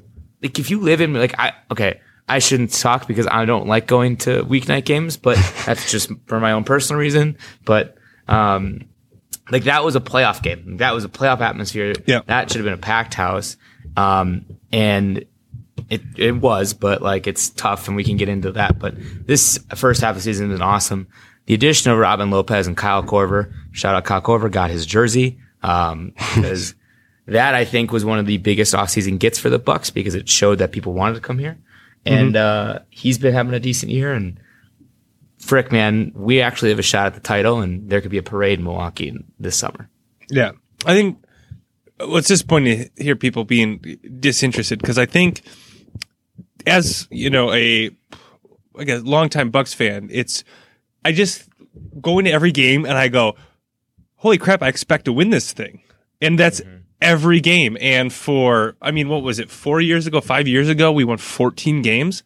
And it's like, the turnaround and just the expectation going into every game being like, I think we can win this. It's just a weird feeling. And like, yeah, you get used to it. And I'm trying to, and part of why I wanted to start out talking this way and just kind of more of a positive reflection is like, got to pinch yourself sometimes and be like, hey, look at how good this is going. Yeah, we want to be better. We want to, win the championship and all that. But like, to be able to do this every game is something I had never felt as a Bucks fan. Even back to the Ray Allen, Glenn Robinson days, like, it wasn't like this where like I have this high of expectation, this much enjoyment out of every game. So I think with this Bucks team, I'm just trying to, a long way of saying, I'm trying to live in the moment a little bit more and like enjoy it. It's much more, talking about being a baseball fan, it's much more like this Buck season has been much more like being a baseball fan than any season I've had, where like I'm following it day to day. I'm if I'm not watching the whole game, I'm peeking in on the games, that sort of thing. And that doesn't always happen for the Bucks because normally we're not competing. It's not fun every night, but this year it's fun every night, fun to follow. And I think only good things to go from here, but wanted to reflect a little bit. We talked about the Bucks not making a trade at the deadline, not making any moves, but it sounds like they made a move right after the trade deadline. And is this final? Marvin Williams is coming to Milwaukee? Yeah, that's happening? Yes. So Marvin Williams is coming to Milwaukee. Buyout market has started. The Bucks, Marvin Williams got bought out by the Charlotte and committed to signing with the Milwaukee Bucks. The Bucks then responded by waiving Dragan Bender to make room for Marvin Williams on the team. And that again shows the power of Giannis and the power of being the best team in the NBA. Kemba Walker, Marvin's former teammate, was caught on camera in press after, I think, shoot around or something like that. And Marvin Williams' contract buyout got mentioned, and he asked, and the fact that he's going to Milwaukee was also mentioned. Yeah. And he was caught by surprise, probably in the hopes that Marvin Williams would end up going to Boston to play with Kemba again. For those of you who don't know, Marvin Williams is a power forward, small forward. He's a little older. I believe he's in his mid-30s. He averages about 37% from three-point. He's told to be a big locker room guy, big glue guy. Yeah. Holds teams together and does a lot, I think, from that aspect. And I think he'll provide some good veteran leadership. He is a competent defender, which I think you need which we need at that wing. Ersan's great, but can only take so many charges in a game. So you need somebody that can actually hopefully lock down the opposing wing, especially in that second lineup to shore up that, our second level's defense. So Marvin Williams, I think it's good. I was happy we didn't make a trade, talking about that a little bit. Mm-hmm. This team, as I mentioned when we started talking about them, has some imperfections and has some places where they can improve. But I don't think a trade was ever going to do it. This team has become friends. Their morale has never been higher between the, WWE wrestling in the tunnels before the games to the fact that Kyle Korver just last night talked about how there's a non-dunk group and a dunk group and called out Eric Bledsoe for not being a dunker. And you can kind of tell they're having fun. They like playing with each other and they come out and they play hard every night. So trading someone away from that, I think could have probably been more detrimental to the team than helpful. And I think this buyout market is going to be interesting as they shore up some of these things, as I mentioned, getting a solid wing defender on that bench. And unfortunately letting Dragan Bender go. I was a fan of his. I think he's got potential and could develop into something good. He's only 22, solid 3-point shooter. So it could be good. Best of luck to him wherever he ends up. But yeah, this team, making moves, slight ones, just little changes. This is all you want to see because we're such a good core right now. Yeah, I agree with you as far as not making a trade. At least it would, if we would have made a trade, even if it would have made the team better, I think it would have made the team less fun because part of the fun of this team has been watching the other players step up in the wake of Brogdon going to Indiana. Connaughton, DiVincenzo, players like that who have kind of made a mini leap into their roles that they have now is part of what makes this team so fun. And I think if you would have made a trade, you would have lost some of that. Maybe you would have brought in a more fun player that would have exceeded that, but it would have changed how this season has felt. Totally didn't know Marvin Williams was on Charlotte beforehand, but we all remember him from almost being drafted by the Bucks. Number 1, he went number 2 when we got Andrew Bogut. So, that was part of that. All right. All the old people remember that. All the old people. We remember that. If you go, no, because I very much remember that because it was Bogut or him. It was Bogut or him, and if you look back at the number one picks before Bogut, it's ridiculous, and then it's Bogut, who was a very good player, but not. It was like LeBron James, and it's ridiculous. I got to go look back. I haven't done it in a while because it's frustrating, but it's career or franchise player. Andrew Bogut, very good player, franchise player. Just that's the year we got the number one pick. All right, so expectations now, looking forward, adding Marvin Williams, with the team we got, what are you expecting for the remainder of the year for this Bucks team? I mean, you're going to keep seeing what you've been seeing. Big powerhouse wins, double-digit wins, 100-point scores. I think we have now the tied for the highest number of 100-point-plus games in 75 now in the NBA. And the expectations are NBA Finals or bust. You got to the Eastern Conference Finals. Kawhi single-handedly destroyed us, obviously, with the help of Fred VanVleet at his side. But overall, this team needs to go to the NBA Finals this year, or it will be a letdown, and it will start to become a thing that will get talked about, and we will lose interest. Players will not see us as filling our potential. And I think we have the potential to beat LeBron James in the NBA Finals. I don't think the Lakers are better than us, so I see us winning an NBA championship this year. I am not normally an optimistic person, but should at least show you how much I trust in this team. All right. I like what I'm hearing. Who do you think will be matched up against in the finals? I think it's Lakers-Bucks finals. I don't think the Clippers do it. But I think it's a close second would be the LA Clippers. I don't think the Denver Nuggets are good enough, and I don't think the Houston Rockets are good enough for what we talked about already in this podcast. It's an LA team versus the Milwaukee Bucks. All right. Booking tickets to LA now. So no matter what, we're going to LA. They're totally going. Take the train to Milwaukee, but whatever. That's no fun. All right. Shout out so to Hiawatha. number one overall picks. Ready? It went Yao Ming, LeBron James, Dwight Howard, Andrew Bogut, Bargnani. Ignore that one. That one's not a great one. Then Greg Oden, but let's really Durant. Derrick Rose, Blake Griffin. So, okay, at least it wasn't Bargnani. Yes. I mean, how many of those players have an NBA championship? Because you can't consider Kevin Durant number one overall pick. What, LeBron, and that's it? Did Bogut get one on the Cavs? I don't know. Not important. The point is franchise players, and then we got Andrew Bogut. You and your facts, facts and stats. Who brought this guy? Well, Greg Oden was the real number one overall pick, but I cheated and said Kevin Durant. So there you go. Well, the draft is an interesting whole thing to talk about anyway, because it's so just luck. Like, it's luck that we picked Giannis out of nowhere and he turned into what he is. It's just good scouting.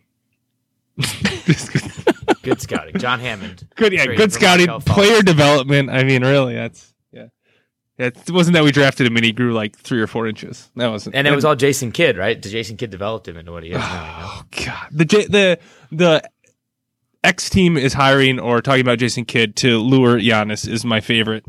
That's what the Lakers fake story. did, man. That's what they did. Nobody did anything to stunt Giannis's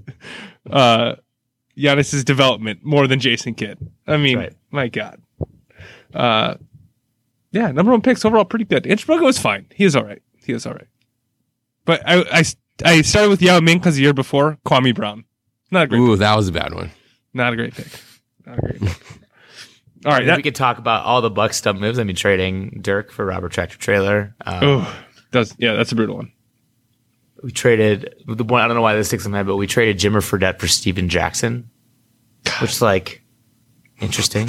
Could have had Jimmer. I mean, could have had him. You know, think about what could have been. We had Jimmer Fredette, who I think is he still playing in China? Not sure. Yeah, I was just gonna say he's lighting it up. A superstar, in China. That's why he's not leaving. They're paying him good money. Nice. Well, good for him.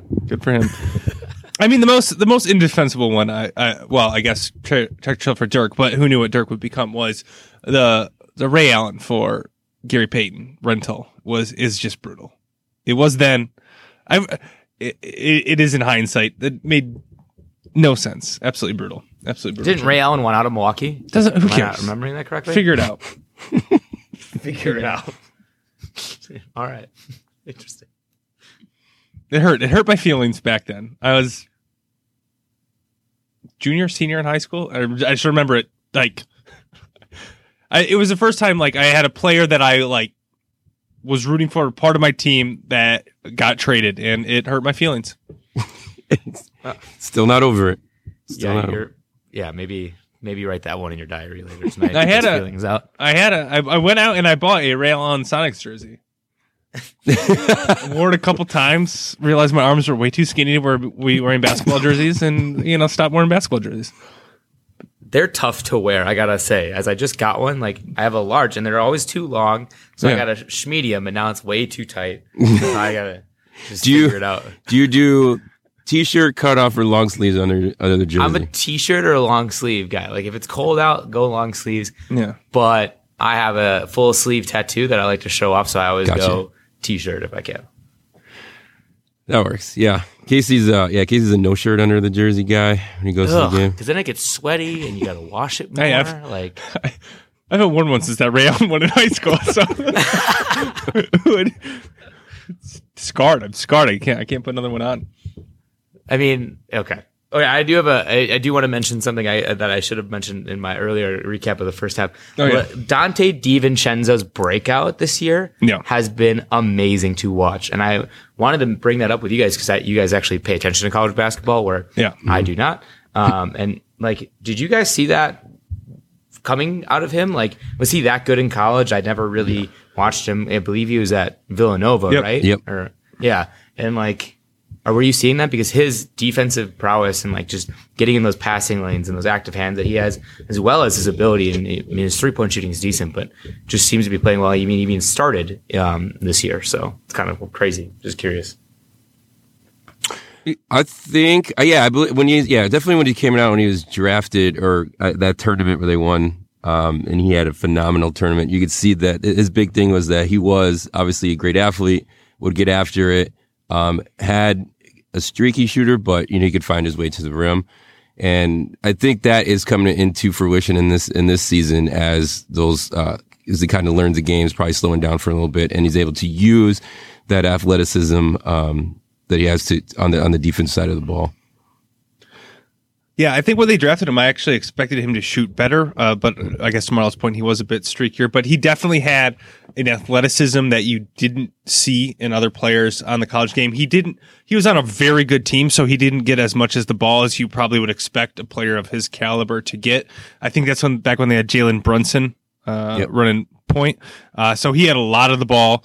So I don't think DiVincenzo got the kind of attention you would normally get because he didn't see as much of the ball. But I definitely, like when they drafted him, I was very high on the pick because he was, I think, the most talented player on that Villanova team that won a national championship. So it's always tough to project like what you would think to the next level, but I thought he was skilled enough, but had another level of athleticism that he could kind of carry on that you don't often see in college players. To this level, I'm not sure, but like where the Bucks, were picking, I was pretty excited with that caliber of a player coming out of Villanova. Yeah, definite value pick right there. And also shout out George Hill for becoming one of the most efficient 3-point shooters in the NBA, averaging over 50% from the 3-point line. And it's kind of wild how his career has turned around as well. Yeah, for sure. After being what he was, not even really getting minutes in the Cleveland Golden State finals, right? He was like, well, he was the one that missed the free throw that JR forgot to score on, so he was playing at that point. Yeah, he was playing at that point, but I think his minutes were relatively limited compared to kind of the contribution he's putting forth in this on the team for the Bucks this year. Marlo, did you hop on the Bucks bandwagon yet? Or No. I will be, if your finals come to fruition, I will be on 100% the bandwagon for the Bucks, just to keep LeBron out. But as of right now, no, I'm not on it. All right, you keep pulling for those Bulls. I'm here to support you. Yeah. I got you. Yep. Mm-hmm. It'll come around. I'm just waiting. You should start a Bulls therapy Twitter page or something. Not a bad idea. Let out your feelings. That's too many followers. I wouldn't be able to handle all that. Yeah. That's hilarious. You guys could all talk about it. It'd be like a Facebook group commercial. Yes. By the way, did you guys watch the XFL off NBA? Did you guys watch the XFL today? Oh yeah, it's in our rundown later. Yeah, we're for sure gonna talk about it. Watch it all weekend. We're all in until next week. You see, which team was it that was okay? I won't steal, but like they were chugging seltzers after the game after they won. Hell yeah, let's go! Let's go! So much better than the NFL. Okay, I won't take up any more of the podcast. Sorry. Yeah, no, it was great. Thanks for filling us in, man. I really appreciate your time. Really appreciate you bringing the stats and the knowledge to the podcast. No, I appreciate you guys having me on. It's always fun chatting with you guys. I hope the listeners enjoy it. If you do enjoy me or the things I say, follow me on Twitter at Jakubitz, at JAKUBICZ. Andrew Jakubitz everywhere else in social. Follow me, connect with me, whatever the word is for that media. Find me and add me. I always love chatting NBA or anything else really. So give me a follow. The podcast is the Bucks Leading Radio, and recently started up another one. It's called the Casual Millennials Podcast. So that buddy of mine and I do, and we just chat with interesting people, mostly in the Milwaukee market, but had a filmmaker on from California recently and chatted with him about his life and how he got there. So it's kind of what the whole purpose of that one is. And then obviously if you're a Bucks fan, check out the Bucks Leading Radio everywhere you can find a podcast. Are boomers allowed to listen to the Casual Millennial Podcast?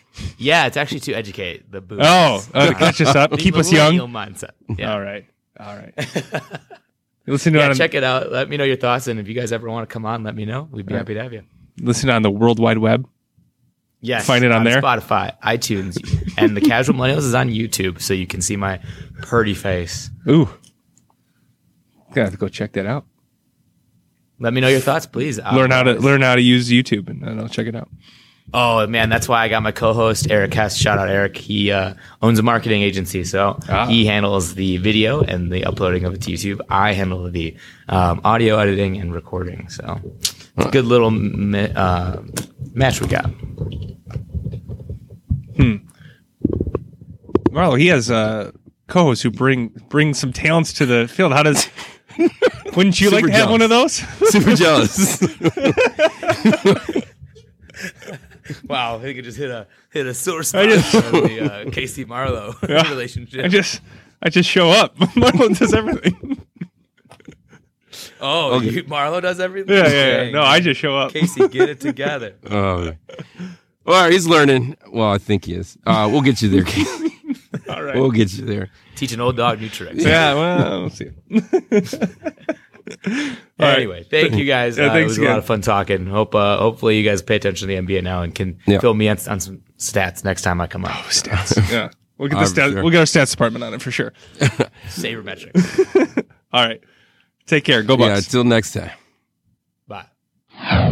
All right. Now that we're all caught up on the NBA and ready to move forward on that, let's talk about the real highlight of the weekend. Our main focus, probably not. One of our main focuses, Marl, the XFL. Your initial thoughts.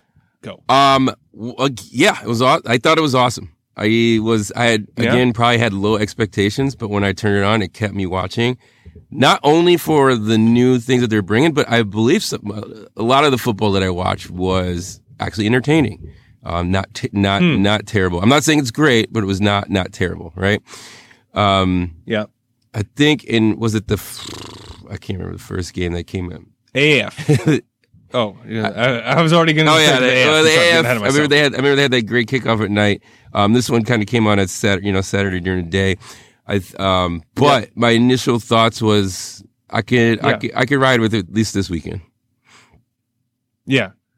Yeah, I think the same. I thought it was entertaining. I thought it was new and novel. I can't help but compare it to the AF, and I already jumped the gun on that. Doing that a lot recently here in the podcast. And I looked at these games and I thought, these are more high score. The offense seems better in this than the AAF. And I went back and looked at the scores of the AAF. And that couldn't be more wrong. The AAF, for whatever reason, I remember the AF like offensive, it being sluggish and like slow, which maybe it was, I guess, as the gameplay went as you were watching it. But the scores are kind of stacking up with what we've seen so far out of the XFL. So I guess I'm already debunking my own initial thoughts there. But it was pretty entertaining, and I guess let's go through why it was entertaining. And I guess in that, I think in the end, we'll kind of circle back to this, but like, was it just because it was the first week, or is this long standing? So let's have that in the back of our heads as we talk through this. All right. First off, let's go with the rules, because some things seemed really weird. And some things seemed just like nice little tweaks. So let's go with the kickoff first. Because when I saw this happen, Marlo, I was like, so to be fair, I didn't read the rules beforehand. I just was like, I went in blind. I'm like, I don't even know. I know some of the players, right? But I'm going in blind, and I want to just kind of experience this as it goes. And when they lined up for the first kickoff, I was like, what is happening?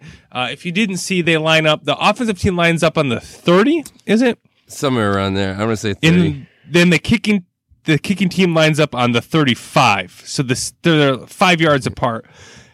The kickoff still happens from wherever. 20.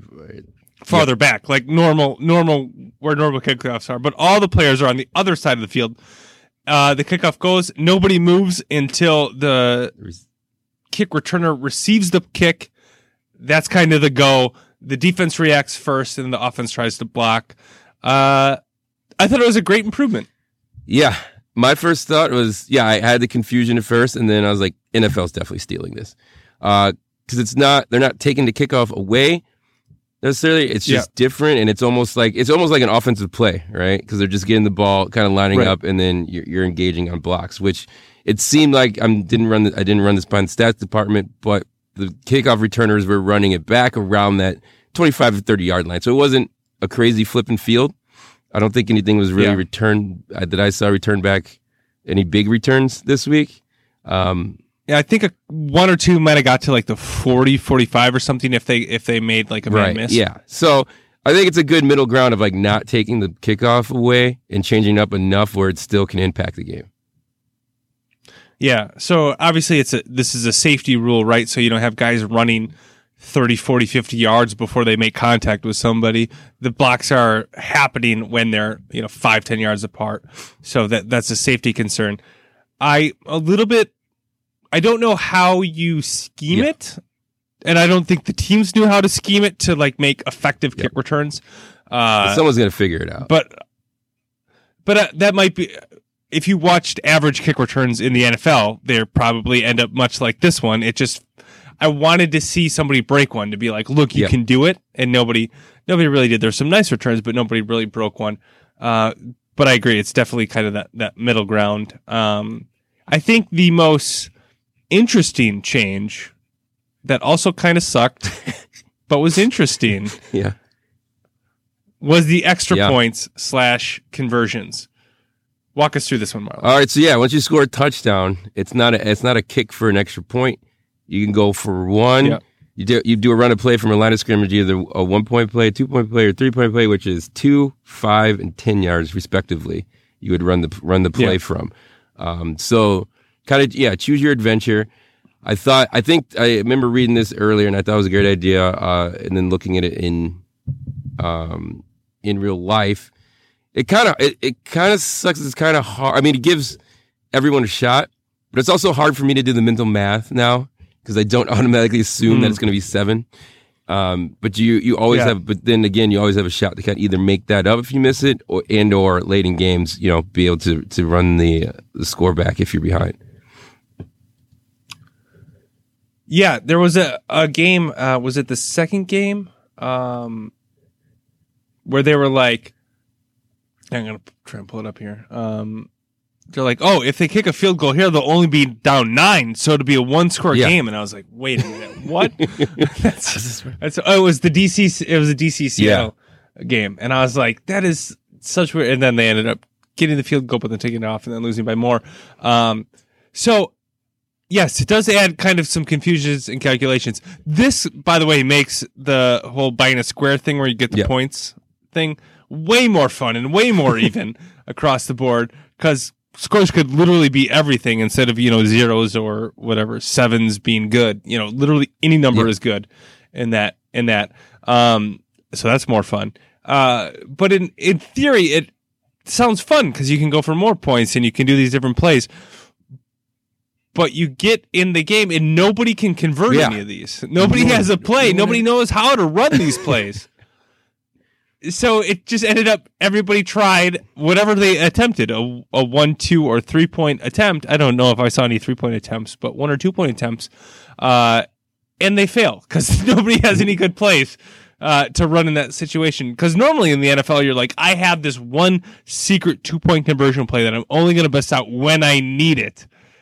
And here you have to use it all the time. I don't know. They need to figure something out. Again, I think it was teams not, obviously this is the first week, but they're not like scheme. They don't know how important these are or what plays to run for it.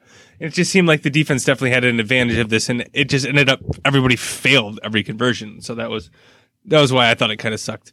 All right, a rule I didn't think I thought I read that I didn't see was the onside kick rule, where you kind of have to go for it on fourth down.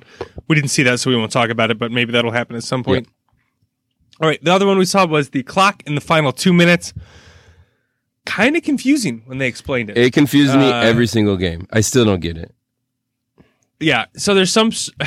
So the clock stops on every play. So even if the player's tackled in the field of play, the clock stops, and then it stops for 5 additional seconds. So 5 seconds will run off the play clock, and then they'll start the clock. It seems like a very complicated job for the clock manager, and it's really hard to follow along. Essentially, you get 10 seconds of stop clock. It's obviously a catch-up mechanic to try and get the team who is down to come back. It was confusing. It didn't seem like it really helped in anybody because nobody really came back. And just kind of left me confused. Yeah, like I said, it's still confused. I guess I'd probably be more inclined to pay better attention to what's going on if the clock was being used to make that comeback, but we didn't have any of those scenarios this week. Yeah. There was a chance in 1 or 2 of the games, but they just didn't come to fruition. So, all right, those were the rules changes. I think I liked most of them. I could see the kickoff. To your point, I could see the kickoff becoming a thing in the NFL. I don't see the extra point thing changing, but it's fun for an alternate league. And the clock, too confusing. I like the college model better, where you stop on the first down until it's set. It was a little too confusing. All right, broadcast. Yeah, here we go. This was, I think, the most different. And the first thing you notice when you watch it, mics everywhere, Marlo. Everybody's mic'd up. The Nat mic, you just hear all natural sounds. You just hear everything on the field. Not only refs had the mic, you could hear coaches, you could hear the booths, but it was like the announcers were getting drawn out by all the noise that were coming from all the mics, which was kind of distracting. Yeah. So mics everywhere. I guess we could get into the play calling. Play calling, all in general with the play calling mics. I don't think it brings anything. Yeah.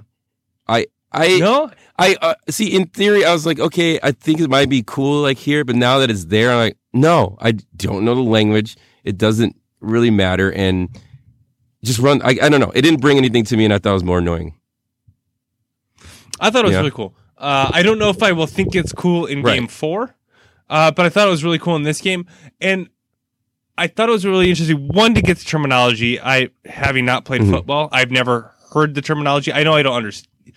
Like there's each team has a different not scheme, a different language. I don't know, code words or whatever to call it out. But it was really cool to hear it, and I have so much more respect for football players because I had no idea what the hell was happening, and it's like the quarterback has to hear this, repeat it essentially at the same time, and then know instantly what all of it means, especially in the XFL where the play clock is shorter. And he has to then decipher I have so much more respect for quarterbacks to be able to decipher all of this to know what everybody is doing. But I don't know if it felt like hey, if you've never watched football before, like, let's let the coach play. And then the announcer would be like, here, the Z route is this, and he's going to do this. And Ohio means out route. And like, it felt cool to be like, oh, you don't know what the heck's going on. Let me explain it to you. Which was kind of interesting. But again, I don't know if that's going to game 6 or 7, if that's going to be something that I'm interested in. But it was neat. And I think if they splashed it in a little bit more, just like occasionally go to it instead of like, I mean, in the second half of the Seattle game, we listened, I think, every play call Jim Zorn did. And it was like a bit. Yeah, no, I could agree with that. If it was kind of sprinkled in. But yeah, they make it a point. It's pretty much every play, either the play, either offense or defensive play caller coming in. And I think one game you could hear both of them, the offensive versus defensive play call. It was kind of wild. Yeah, and if you're kind of, so you have that, or kind of a broadcaster putting context and kind of explaining the situation and things. I think if you found the right balance, you could get there. But especially as you get, like, it was definitely interesting at certain times. But, like, I think it was too much just relying on it. That kind of got a little bit overwhelming. But I thought it was pretty neat. And if they could sprinkle it in, it'd be great. All right. Mike's also in the replay booth, Marlo. This was very interesting. Yes, it was interesting. I think, it was cool to kind of see how they went about it. Guy uses I don't know if you know, he uses an Xbox controller on the replay. I thought that was cool. So he's just sitting there playing video games. But I don't like it because it takes away from suspense, and I couldn't just get mad at the refs for making a wrong call or right call, like, during the time, right? So when they come back and they make the call on the field, I already know what's going to happen. Suspense gone. Oh, you empathize with them. You're like, oh, these are humans making decisions, not normal referees who I can just hate and blame for everything. I feel you on that. Well, the funniest one, it was in the first game, and they called the run. They were just wrong. They had it wrong. He had a first down, and they're like, oh no, he's down a yard behind it, and it's like, you never saw him be down, and they still got it wrong. So that was hilarious. It was like their first example of it, and they definitely got the play wrong. It worked elsewhere. I like that it is college rules of replay. Every play is replayed. It's done by the replay booth. There's no challenges. That's the right way to do replay. So good job in picking that up. It was just interesting to see a lot of mouth breathing. You heard a lot of breathing in the microphone. I think we talked about that offline. Kind of tough. Got to iron that out. So Mike's in the replay booth. So people were mic'd up, but there are also reporters there, Marlo, on the sideline, in the end zone. I mean, it felt like everywhere, ready to stick a mic in anybody's face who did anything. How do you think that was? Yeah, I don't know. I feel for the players because I think as Aaron Murray just threw an interception, and they're just on the sideline. He has to like make the same sort of post-conference interview question right after you've done it, you know?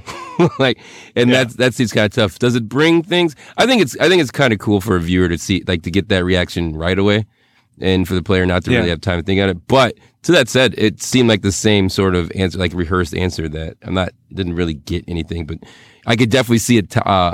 There be like a point in time where something will happen and you'll get that kind of raw, unfiltered emotion through that interview. Yeah. No, I totally agree. I think it felt really cool in this game, but game 4 or 5, where they're saying the same thing still, I don't know if that's going to be fun. Watching Aaron Murray and some of the other quarterbacks who were interviewed right after throwing an interception, like, and them just being like, so part of it's like football talk, right? But like, part of it for me was also like, God, they really have to believe this. They really have to believe, like, just go out there and like, I just gotta complete the next pass. That's what I gotta do. Short memory. They have to believe that, and like how incapable I am of doing that. It's just like, it was a whole new world to me. I'm just like, I can't, if I make a mistake, I'm thinking about it. You know, obviously it's different. I don't throw interceptions, but you know, I make a mistake in my life. It's like, I'm thinking about how I made that mistake for like days. I can't get over it. and they got to go out and play football again in the next play. It was really funny. I like the one I think it was in DC where he had the football. He's like, I'm keeping it. We here. I'm keeping the ball. We here. And I was like, that's cool. They all have their own football. Like each team has their own colored footballs. You notice that? I think the Patriots tried to do that, and then there was some sort of weird thing going on. Yeah. Something going on there, interviews right away. Again, really cool in the games, in the early games. I don't know if I'm going to like it going forward. This is going to be a theme for me. All right, other thing I noticed, Marlo, openly talking about betting. Yeah. The spread over-under were completely visible on the screen. Announcers were talking about it throughout the game. Good, bad.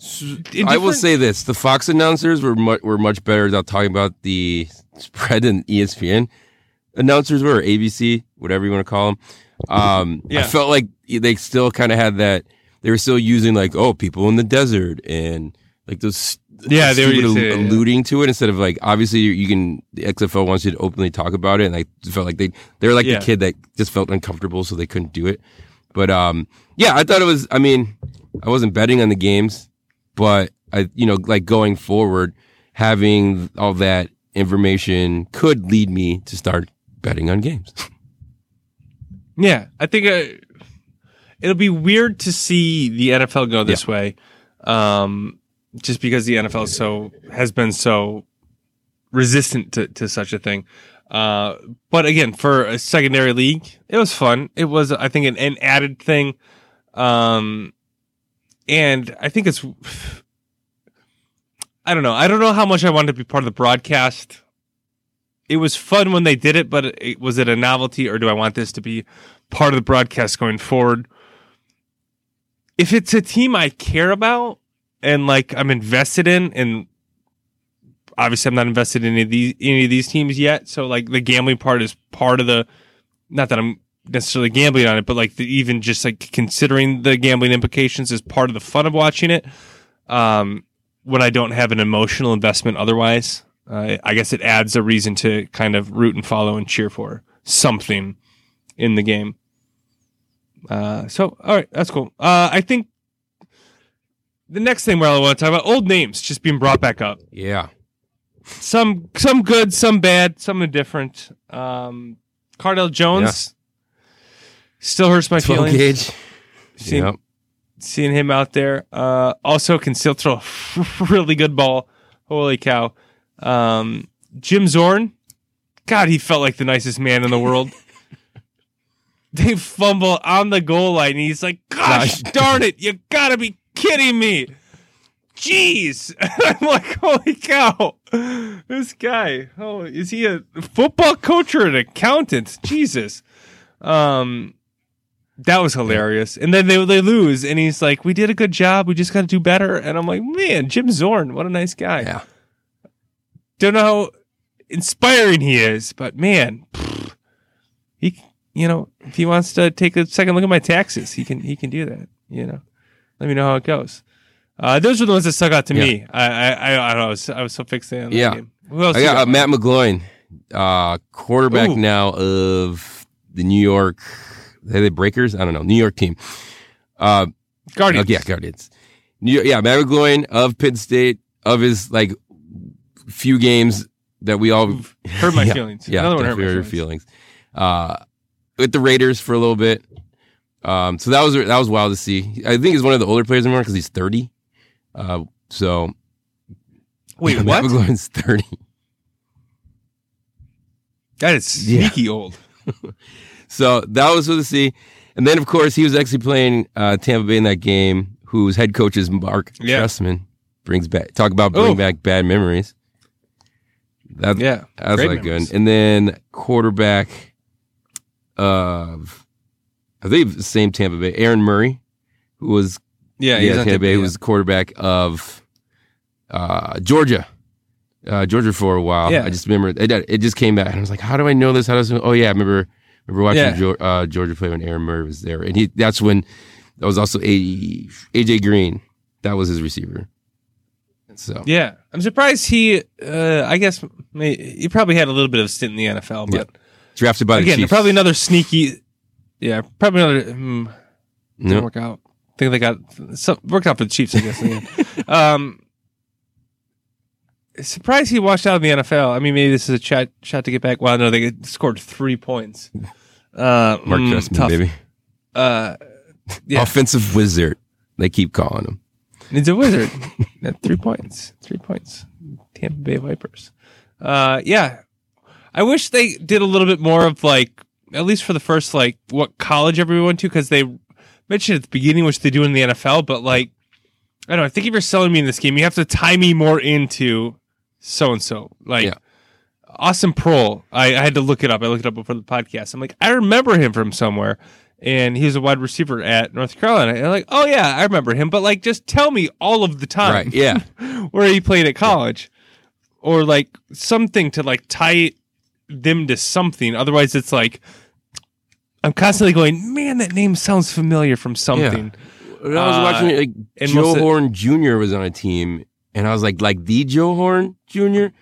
And they never, ever said that. And that's like something you jump on right away, right? Like you just show the highlight of him taking the phone out. You do it every time. It's like, no, I had to like go and look that up all on my own. Like, yes, that's his son. No, that's him.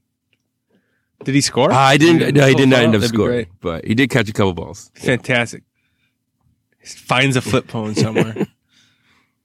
Pulls it out. That'd be great.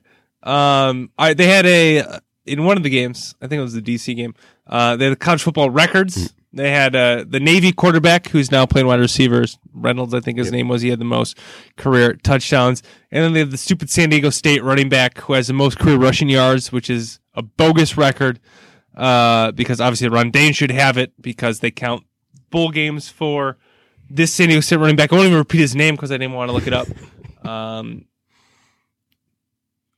Why is this still a thing? I don't understand, Marlo. I wrote this so I could rant about this again because I want to do this every once in a while. You have the information. It doesn't make any sense. It's not like back when they didn't count sacks as a statistic and you're like, I don't know how many sacks he had because we didn't write it down. It's on video. We have box scores. You can add. You just count it for one and not the other. And you can go, oh, well, it's not fair. This guy thinks he has the record. How do you think Ron Dane feels? That all of a sudden they changed the rule after he was done, even though they counted the statistic. It's such ridiculous BS. NCAA, fix. I know you're listening, NCAA. I know you're listening. Fix that. Figure out how to pay the players and how to do all that stuff later. Fix this first. My God. Travesty. Full stats count. They do count for certain players. We make them count for all. All right. Now I got all fired up. All right. I got all fired up. That was fun. That was my rant. And there's Casey Durant. Probably woke up the family as I'm yelling. Hopefully not. They're all the way upstairs. It's probably okay. All right. That's all I got. Any other XFL thoughts before I ask the big question of the XFL? No, get to it. What's the big question? All right. I think it was an unresounding, successful weekend for the XFL. I think, right? Yeah, they already came out and said they sold more tickets this weekend than the AAF ever sold in their entire 8-week season. That seems ridiculous, but I will believe you. How can they keep us involved? How can they keep us curious, Marlo? What do they need to do? Throughout this thing, I think we've kind of said, or at least I know I have said, it seemed cool this week, but I don't know about it going forward. How do they keep us invested? Because we were here a year ago, Marlo, watching AAF and being like, this thing is cool. We're going to do this. And then we never watched another game. How does the XFL prevent itself from becoming the AAF 2.0? What can they do? I don't know. What can they do to keep your interest? I've said this. It's tough. I know they want to come right after football, but it's tough if they come in the middle of February. As we get into, by the time we get to week 2, 3, now we're talking conference championship games. We're talking about Selection Sunday, and then we got the tournament, and you turn around, and this is like, oh, XFL's still there? And so the one thing they could do is have competitive football, right? If they can have competitive football, they have the games on Fox and ABC/ESPN, which is a good start. Yep. I'll be able to find the game, even if it's by mistake. Yep. And so that's good. And to keep me interested is just playing good football. I think you look at the score, but like what the plays saw on the field, I felt I was watching better football in the AAF, right? Okay. And that's all it takes. Just keep me entertained for a couple hours on a Saturday or Sunday. Yeah, I think the most important thing you hit on there was the broadcast. The AAF, the first weekend was on CBS, and then it went to CBS Sports Network, which nobody gets. It went to NFL Network, which nobody gets. And it was just hard to find and follow the games. This is going to be on Fox. This is going to be on your televisions, where normal people, boomers like me, can find the game, and it's going to be there, whereas the AAF wasn't. I think that's the most important thing, that we will be able to find and see it. Maybe we'll watch college basketball over it. I think we will end up, but I think casual sports fans might find themselves gravitating towards it more. Secondly, I think that the antics, the things we talked about, the differences that may wear thin are important, because the AAF didn't really bring anything different to it. I don't remember them bringing anything different to the broadcast, to the rules, to the sport. It was just like, here's not NFL football, but it's like NFL football. This is at least a little bit different, not crazy different like the previous XFL was, not like arena league kind of ridiculous rules, but like enough small things that are different about the broadcast that can maybe keep you around a little bit more. But you're right. It comes down to quality of play, I think, in the end. But it's not going to be the NFL. But if it can be some sort of different, entertaining version of the NFL, if they can get to that, I think it'll keep us around. They need to get us invested though in the teams. I don't know how they're going to do that. It's because there's 8 teams, 8 right? Teams. Yeah.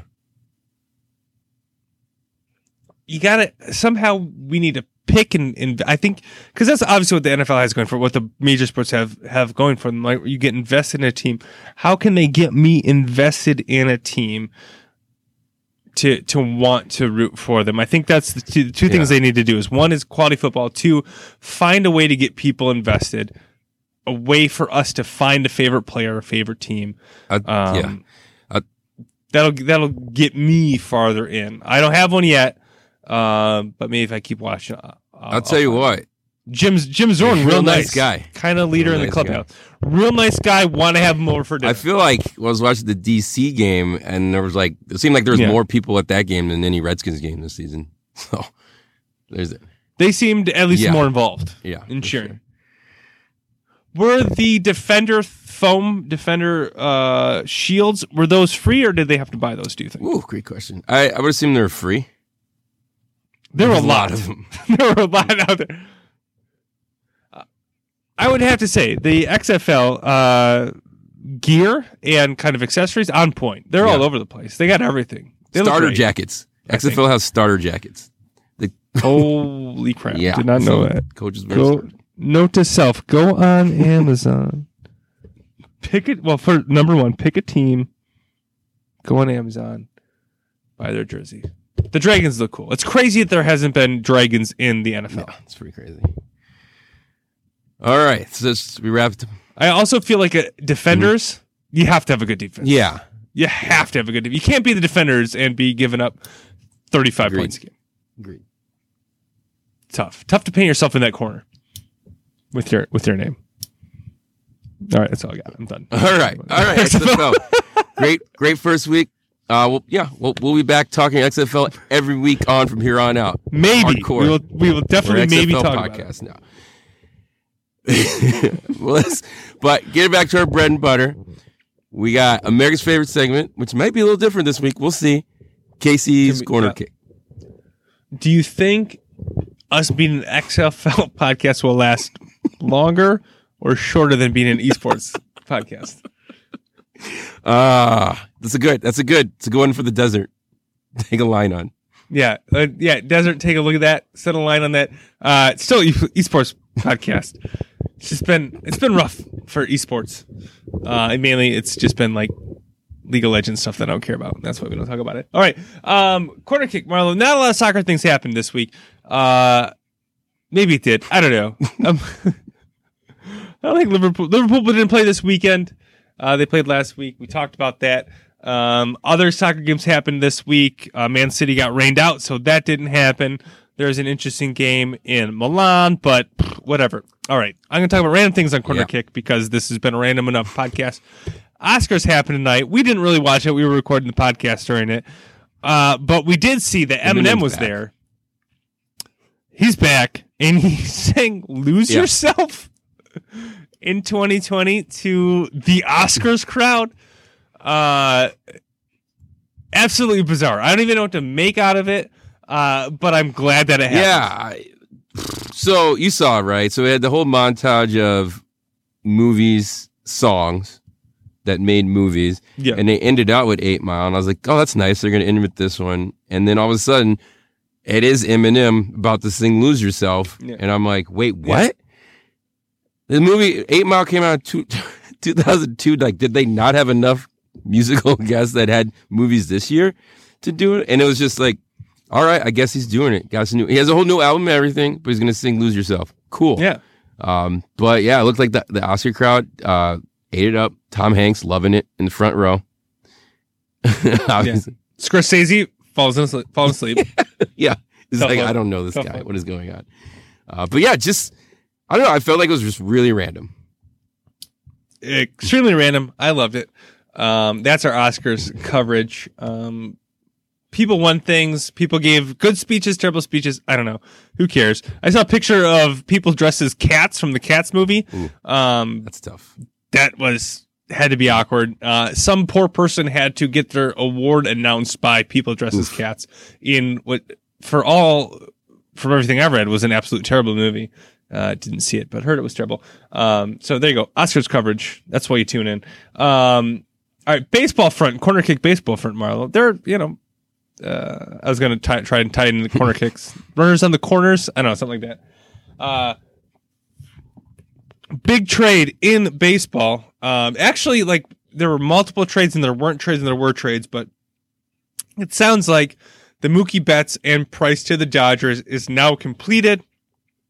There's some concerns about some prospects coming back to the Red Sox. I don't know how you view this, Marlo, but this is I think an unmitigated disaster for the Red Sox. They have decided that they are a mid-market team again and cannot afford the second best player in baseball and have traded away his services to the Dodgers for, I don't know, a nickel on the dollar in the price.